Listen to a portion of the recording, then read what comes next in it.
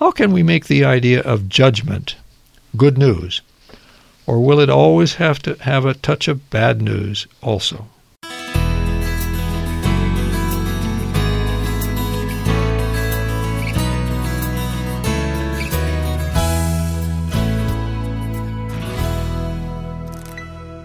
Welcome to The Good Word. I'm Alden Thompson, host and study guide author for our discussions this quarter on life everlasting, on death, dying, and the future hope. I'm Professor Emeritus of Biblical Studies from Walla Walla University School of Theology. My conversation partners, Jody Washburn and Dave Thomas, are also from the School of Theology. So, let's take a look at the judgment process. Now, I'll admit to being fairly unhappy with the shape of this particular lesson, because I don't think judgment is necessarily a positive term. Now, there are a couple of Psalms where judgment comes from the Lord as positive, but typically we don't see that as positive, or am I mistaken? I think there's two.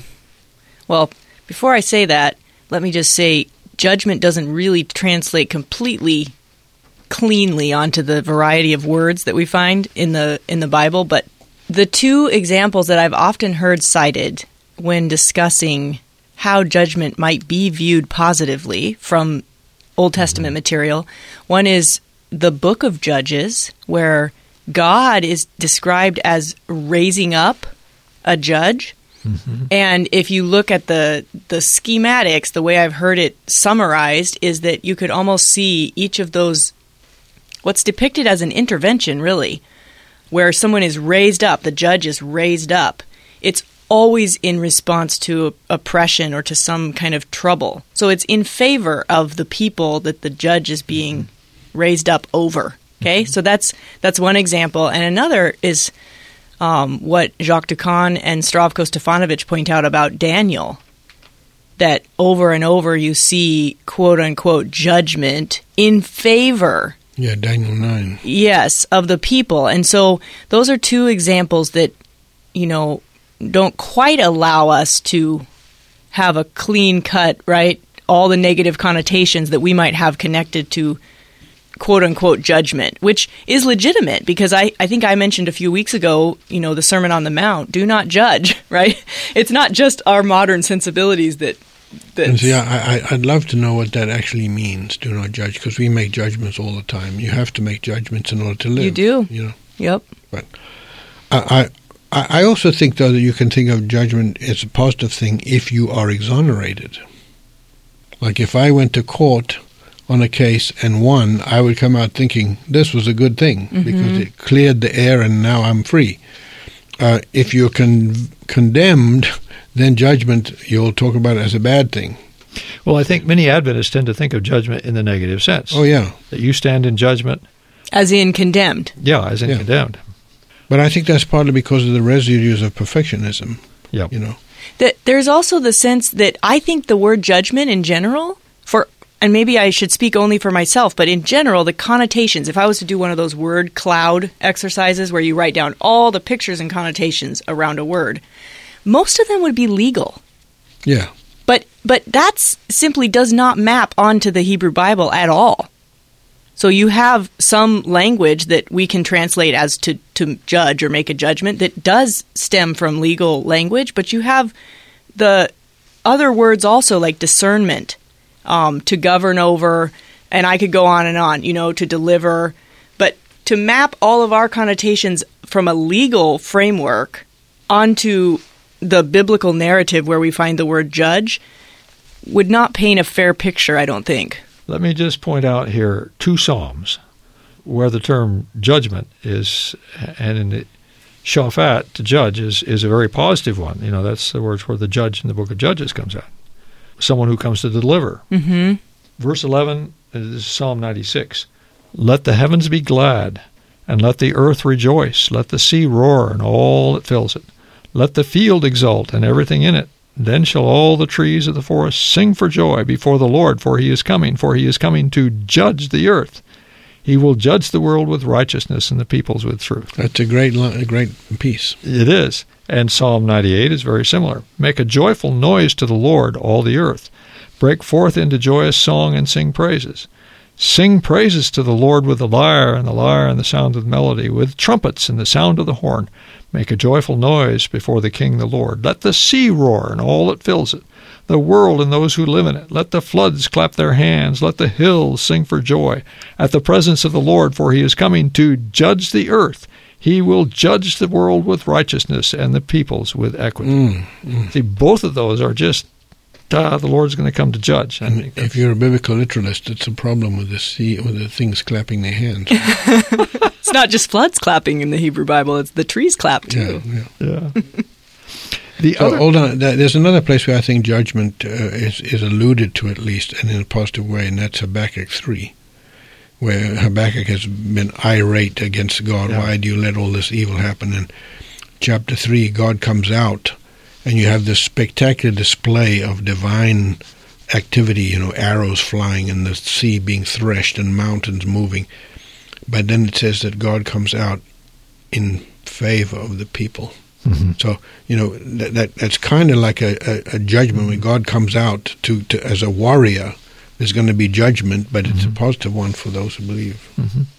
The other word that I'd like to tuck in here that has a very bad reputation is the word law. I don't think we've ever heard anybody say, it's the law, with a friendly tone of voice. It just doesn't fit, see? Yeah. And, in fact, if you look at one of the fun things I like to do is look at the seatbelt signs. The one, in fact, is still over by the old General Hospital. The sign is sit there, buckle up, we love you. See, doesn't work at all. See, buckle up. They had to move fined to $97. Buckle up, it's the law. Yeah, it's buckle up, we love you. Then it's buckle up, it's the law. But then there's one that's kind of a halfway buckle up, it's our law. That one softens it a bit, and then click it or ticket. See? Yep. But isn't this why the concept in Jeremiah 31 is so wonderful, that the law will be written on people's hearts? So it's not an external imposition anymore, but it's an internal. And no longer will they teach one another, for they all know me, from the least of them to the greatest. But see, this is the difference between constraint and restraint. Yep. And I like to talk about this in classes, that restraint is something that's applied to you from the outside, whereas constraint is a willing compliance. And the dynamic of those two is very different. Yeah. And that phrase, just to go back to the connotations, again, we have associated with law, and to think of how that might map onto what we read in the text when we find the word law. Well, one of the words for law, there are plenty, but one of the words for law in Hebrew is teaching. So you quoted from Jeremiah 31, right? No longer will a man teach his neighbor, saying, and we often think, that means we don't need sort of a big, code of Hammurabi with all the city codes put in stone. Now, our own hearts have been turned from stone to flesh, and God can write directly on our hearts.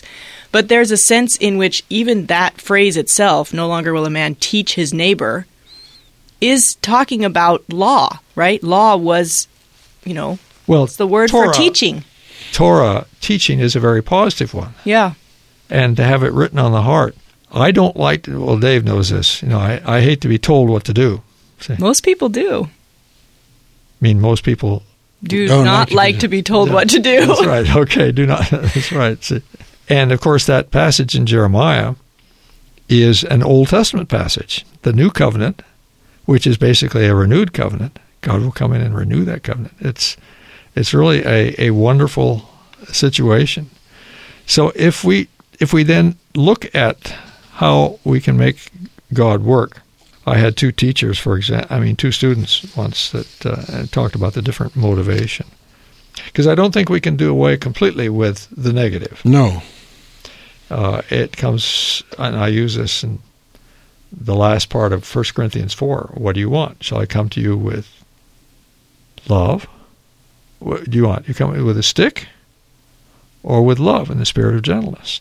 Paul comes right out and uses it. And I've had amazing experiences in class there. I used to, would come up to a student who wasn't getting the assignments in. And I said, do you want me to come to you with stick or with love, the spirit of gentleness? About 70% of the students, and this is just a rough guess, would say, no stick knocks. I'll get the stuff in. But about 30% would say, I need the stick. Bring it on. And Greg McKelvey, one of our graduates from several years ago, made the comment. He said, and probably half of those who say they don't want the stick need it anyway. But that idea of being description of a new good, and of course the other passage with law, and it's one of my favorite passages in Deuteronomy, chapter 4, verse 5. See, just as the Lord my God has charged me, I now teach you statutes and ordinances for you to observe in the land that you are about to enter and occupy. You must observe them diligently, for this will show your wisdom and discernment to the peoples, who, when they hear all these statutes, will say, surely this great nation is a wise and discerning people. For what other great nation has a God so near to it as the Lord our God is whenever we call upon him? And what other great nation has statutes and ordinances as just as this entire law that I am setting before you today? That's, they're popping their buttons. Now, one other, Dave, did you have something you want to say? Yeah, I mean, I think the one thing that we should think about judgment, and it's the big picture issue, is that when God comes to judge the world and finalize a judgment, the issue between good and evil is settled. Mm-hmm. And I think that that's a very good news. That kind of judgment settles the whole thing. And that will be our lesson, our last lesson for next week, where we'll come into that. See, it's amazing. The title of this lesson is also really important, I think, or the theme that talks about the judging process. Yeah. So we've been using the word judgment, yeah. But I think it can be helpful to think, I like the word discernment. Life is a discernment process, and God participates in that, which this Deuteronomy text, a great nation has a God so near to it. Yeah. It captures that sense of... there's a funny little thing here, and I think I can quickly tuck this in. The Germans don't like the idea of law as good news because they just react against that. In fact, there's a German equivalent, excerpts from the Old Testament, the good news for modern man. And they left out Psalm 119 completely. That shows you the... Your law can't be a lamp to the feet. That's right. It can't be. To sum up, we have discussed how difficult it is to communicate law and judgment in a positive way. Most of us are so conditioned by negative perspectives of law and judgment that we almost need to rewrite the English language.